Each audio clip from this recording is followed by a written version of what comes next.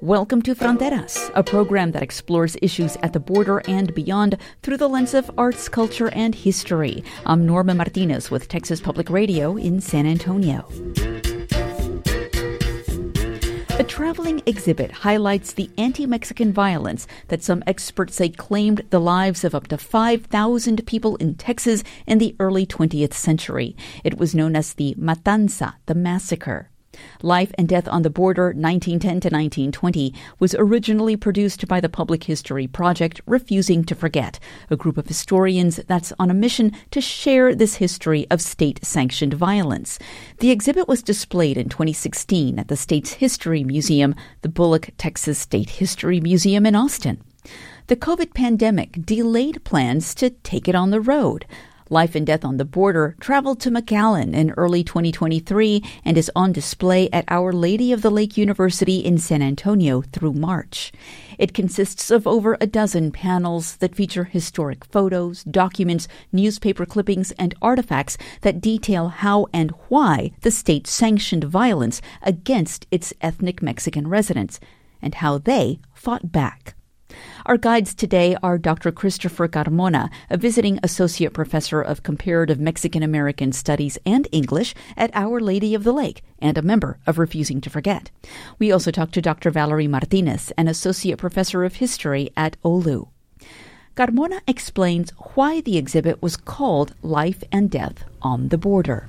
The title came about, we wanted to make sure it had life first, because it's not just about the death of these people, but the people who lived during these times and the resilience of the community.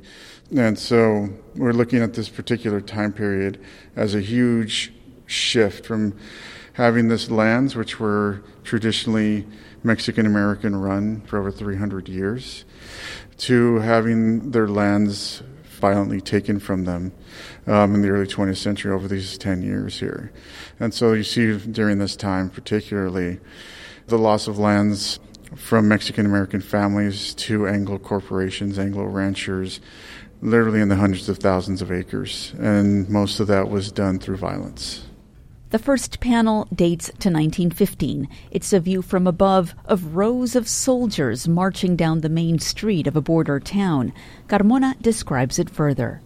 Yes, this is downtown Brownsville. This is when the Army was brought in to deal with what they called the troubles on the borders. And so this is them marching into town.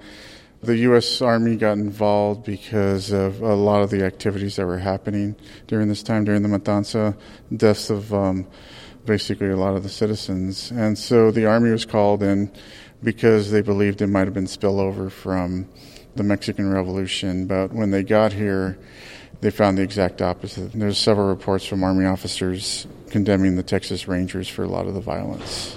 Another panel marks the impact railroads had in growing the state's economy. Valerie Martínez says the railroads connected the rest of the world to the border and also drove out native Mexican populations. We're looking at the transportation of new goods. We're looking at an increased market economy. So that's been kind of the traditional narrative of the railroad.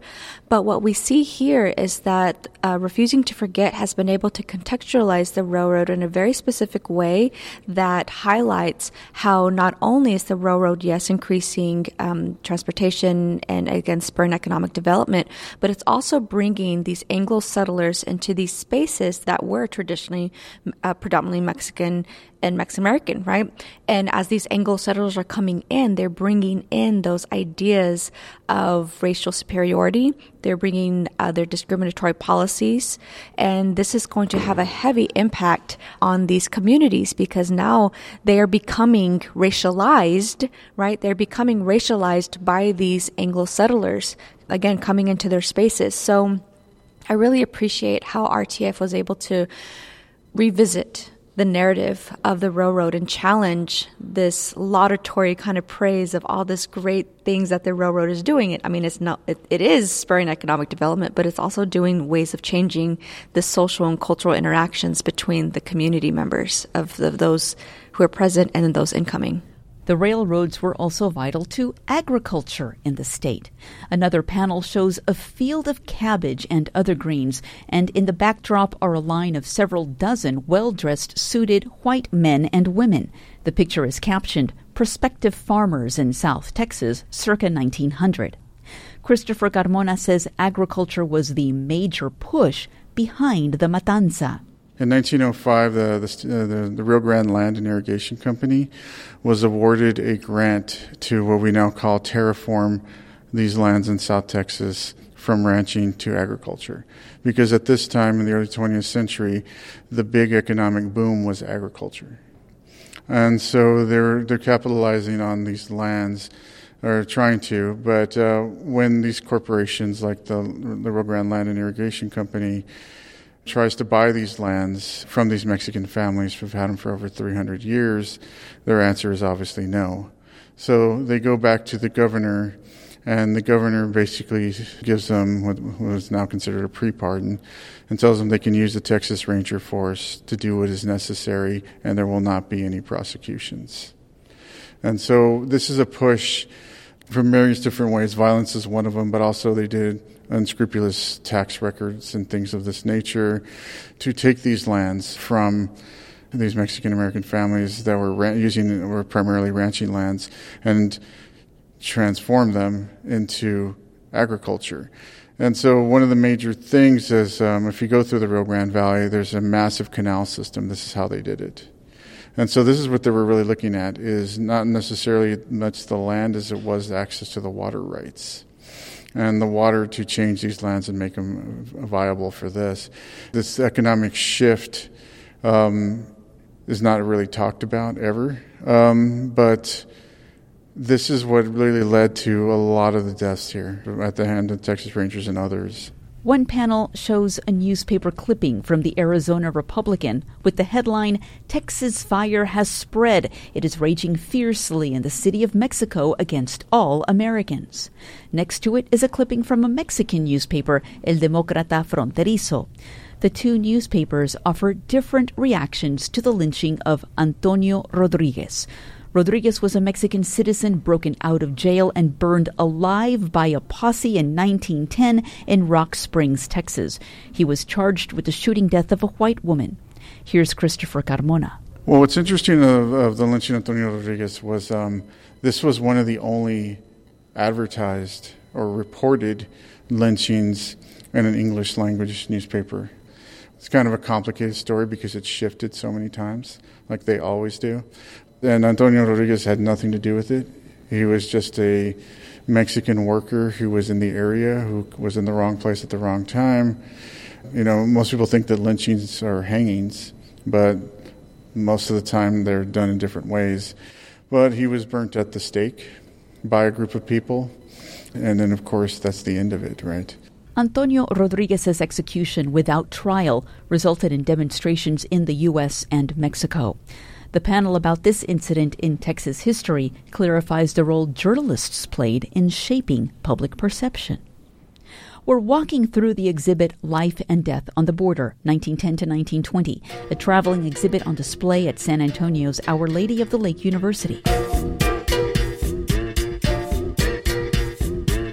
When we come back, one panel in the display purposefully does not show the graphic photo of murdered ethnic Mexican victims. It's not re-victimizing by seeing these bodies of humans, right? People who had names, people who had families. But here, the gaze shifts to the actual perpetrators of that violence. Our conversation continues next. Stay tuned to Fronteras. Welcome back to Fronteras. I'm Norma Martínez with Texas Public Radio in San Antonio. Today we're taking you through the panel exhibit, Life and Death on the Border, 1910 to 1920. It was originally shown in 2016 at the Bullock, Texas State History Museum in Austin. The exhibit, organized by the Public History Project, Refusing to Forget, exposes the state-sanctioned anti-Mexican violence that's not taught in public school Texas history courses. The Texas-Mexico border is heavily militarized today, a process that began over 100 years ago. One panel in this exhibit dates to 1914 and shows U.S. cavalry machine gun troops at Fort Brown in Brownsville. The men in the foreground are kneeling behind their machine guns, staring at some unknown target. Officers on horseback are immediately behind them. Similar to what Governor Greg Abbott has done in recent years, President Woodrow Wilson ordered over 100,000 state National Guardsmen to the border in 1916. Associate Professor of History at Our Lady of the Lake University, Valerie Martínez, says that was happening at a key point in Mexican history. Now, this is at the same time that the Mexican Revolution is taking place. So we see that as armed people are coming closer to the border, right, and others that are fleeing into the United States, several people actually fled here to San Antonio. So we see that this is another opportunity that the U.S. is taking to strategically place these armed men on the border. So this has not been the first time. We see that this happened in the U.S.-Mexico War, right, where the U.S. strategically placing people in disputed territory, kind of poking at the bear, and then whenever the bear bit back, now I'm supposed to be on the defensive. So it seems here that Wilson is also strategically placing these men here while increasing the security, quote, right, on the border.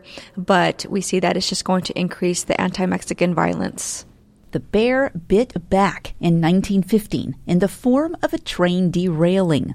A handwritten caption lies at the bottom of a photo of a derailed passenger train that reads, "View of the wreck by Mexican bandits," a misspelling of bandits.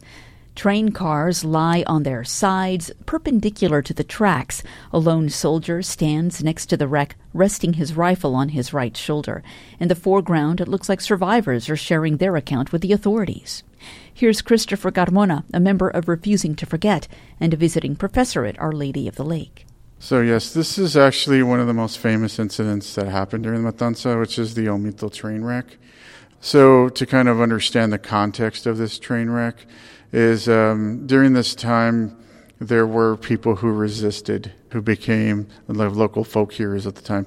So the term bandit is constantly used as obviously the way that they still use it today. And so this type of rhetoric helps to dehumanize these peoples. But this train wreck in particular was done by a group of men who basically were seditionists. And so they were trying to fight back against the Rangers, but also take back the Southwest from the U.S. at this point. Because what you have here during this time is no legal recourse for the people. And so what ends up happening when you have no recourse is people turn to violence. They did have people on there, but they were transporting weapons and things of that nature as well. So they were trying to stop what they called the invasion of the border at this time. Another pair of corner panels displayed at a 90-degree angle collectively features a famous yet graphic photo of three men on horseback staring at the camera. On the ground are the crumpled corpses of three Mexicans tied to the end of their ropes. The panel is captioned, "Texas Rangers at Las Norias Bandit Raid, October 8th, 1915. However, these panels cut off the image before you see the corpses, so all you see are the men on horseback. Valerie Martínez explains why. For me, in terms of, again, public history, this is completely recasting the gaze, right? So it's not re-traumatizing, right? It's not re-victimizing by seeing these bodies of humans, right? People who had names, people who had families. But here, the gaze shifts to the actual perpetrators of that violence. So I very much appreciate that as a viewer, right? As somebody who's walking through the exhibit and as a public historian of showing of how it is important that we recast this gaze. So here we're able to see the lens and shift our gaze to these men here who perpetrated this violence, right? Who killed with impunity. Yeah, so a lot of people don't know about these photographs is that they were staged. This image in particular, usually the one that people show is the whole image with the bodies. The men that are also murdered in these photos, they basically stage these bodies to make the Rangers look, I guess, bigger, more heroic. But, of course, to people who are looking at these images, you realize a couple of things, especially if you see the one that has the bodies on them, is that they have no weapons or any sort of gear that would suggest that they were carrying weapons at all. But most people glance over that because obviously they just assume, because they're referred to as bandits, that they were doing something wrong. And so with this, when we cut them off, we just focus on the Rangers. You get to see the way that they're just sitting on their horses looking like they've just come back from a hunt, right? Two panels appear next to each other that appear to have no relationship. One shows a 1917 World War I recruitment poster for the U.S. government. It reads, "No more men are needed for the watch on the Rhine, but 26,000 men are wanted to relieve the watch on the Rio Grande." The other panel is a handwritten account of the Porvenir massacre of 1918, one of the most infamous massacres of the Matanza. 15 men and boys were massacred in a retribution killing in Porvenir, Texas. Valerie Martínez says ethnic Mexicans were often targeted by so-called loyalty rangers for not expressing loyalty to the U.S., and she says this targeting was tied to Porvenir. Coupled right next to this panel of 1917 is the 1918 Porvenir massacre. And I think that is very, very strategic. And again, I appreciate that from those who curated this exhibit. They put these two together. So in the midst of us being here in this uber patriotic period, right, where if anything, we have the creation of the Sedition and the Alien Act. So anything counter to this U.S. narrative of greatness is going to be challenged and you will be jailed. So here we have the moment of 1918 where people were accused of raiding the Bright Ranch. But it turns out that when the Texas Rangers came in and when the military comes in, they are targeting the nearest community of Porvenir, who just were guilty of living next to this particular ranch, right? And you have the massacre of 15 men and children, of boys, right? So I like how we're coupling this moment of World War I and later on World War II and showing the intense amount of racial animosity within these communities, this intense amount of anti-Mexican sentiment that is going along with the anti-immigrant sentiment of the early 20th century. The panel next to the Porvenir massacre is one that shows the official State House portrait of José Tomás Canales. Christopher Carmona says the Porvenir massacre spurred the 1919 state legislative hearings led by J.T. Canales, the only Mexican-American state representative at the time.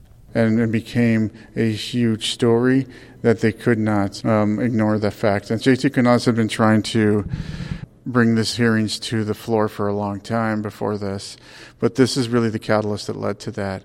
And those hearings, which lasted approximately about 3 or 4 weeks, led to over 200 people testifying to the atrocities that they had experienced at the hands of the Rangers and others.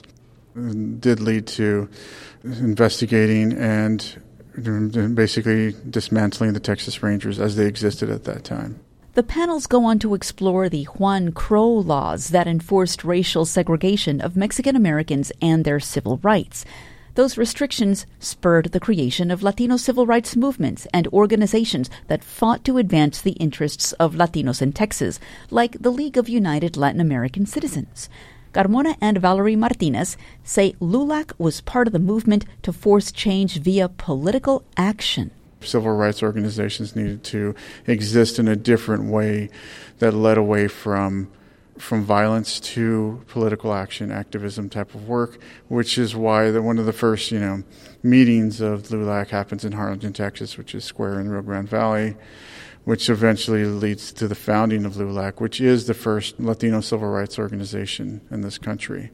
And so all this is connected because they see the violence and then they see that they need representation, they need to have a voice.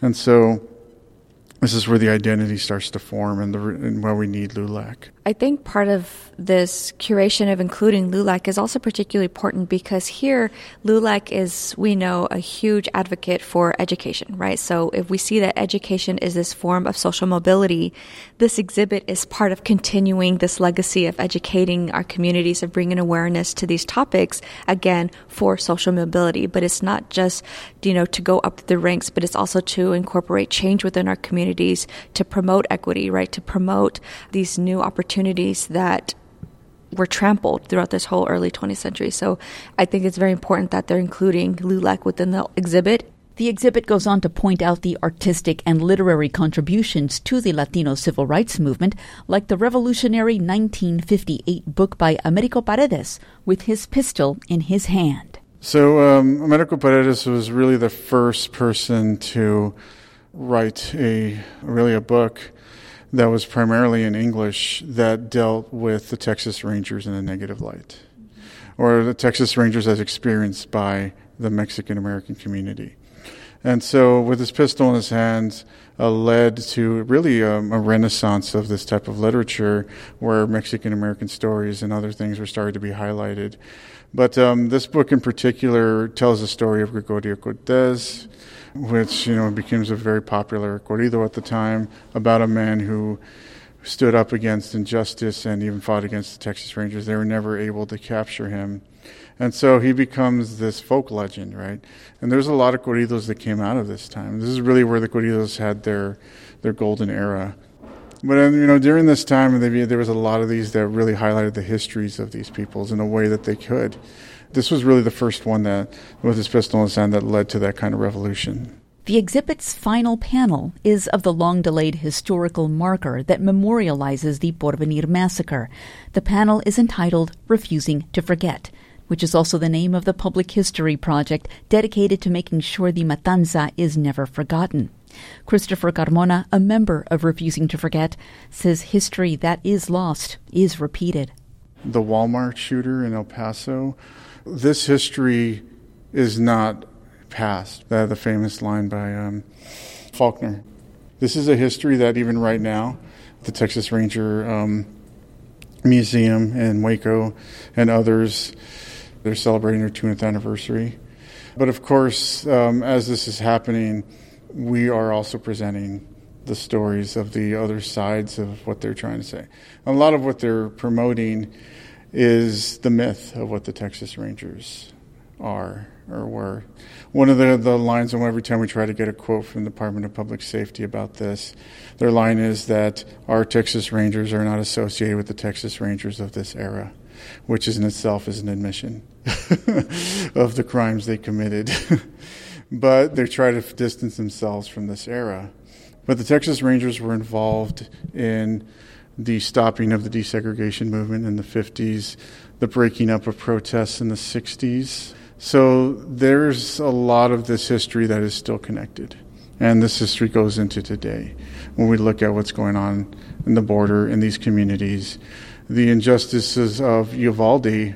Uvalde is pretty close to a lot of this history, and they're not willing to admit the mistakes that were made. Not going into that school for an hour and 15 minutes, I believe, where the active shooter guidelines say you have to have it resolved within 14 minutes. Texas Rangers were there. Department of Public Safety was there. And so these things are still fresh, and that was only 2 years ago. Valerie Martínez says the touring exhibit is just one way to tell these essential undertold chapters of Texas history. She says education in public schools is essential, and offering Mexican-American studies as an elective is not enough. We continue to push to include this history within our K-12 system because this is U.S. history. We are being inclusive. We are not being unpatriotic. We're not being anti-American. We are trying to tell the truth. That's all we're trying to do. So we hope that folks continue and can come visit, right, to learn this material, but we are working to get this within the textbooks. We're working to have this course not just be an elective, but to actually be part of the core curriculum. But we're going to continue to push this within the legislature, to continue to have this push for ethnic studies so people can learn their history and can learn from it and hopefully promote some type of healing within our communities. You need to confront this history. Otherwise, we're just doomed to repeat it. Yeah. We've been talking to Dr. Valerie Martínez, an associate professor of history at Our Lady of the Lake University, and with Dr. Christopher Carmona, a visiting associate professor of comparative Mexican-American studies and English at Our Lady of the Lake. He's also a member of Refusing to Forget. The exhibit, Life and Death on the Border, 1910 to 1920, is on display through March at the Sultanfuss Library at Our Lady of the Lake in San Antonio. The organizers are asking community members who may have artifacts relevant to the Matanza and to the Latino civil rights movement to lend them to the exhibit. You can email Christopher Carmona or Valerie Martínez at Our Lady of the Lake University for more details. We'll put their contact information online at tpr.org. Fronteras is produced by Norma Martínez and Mariana Navarro. Our executive producer is Dan Katz. Our editor is Fernando Ortiz Jr. Charanga Cakewalk composed our theme music. Hear past episodes at tpr.org and on the Fronteras podcast. I'm Norma Martínez with Texas Public Radio in San Antonio.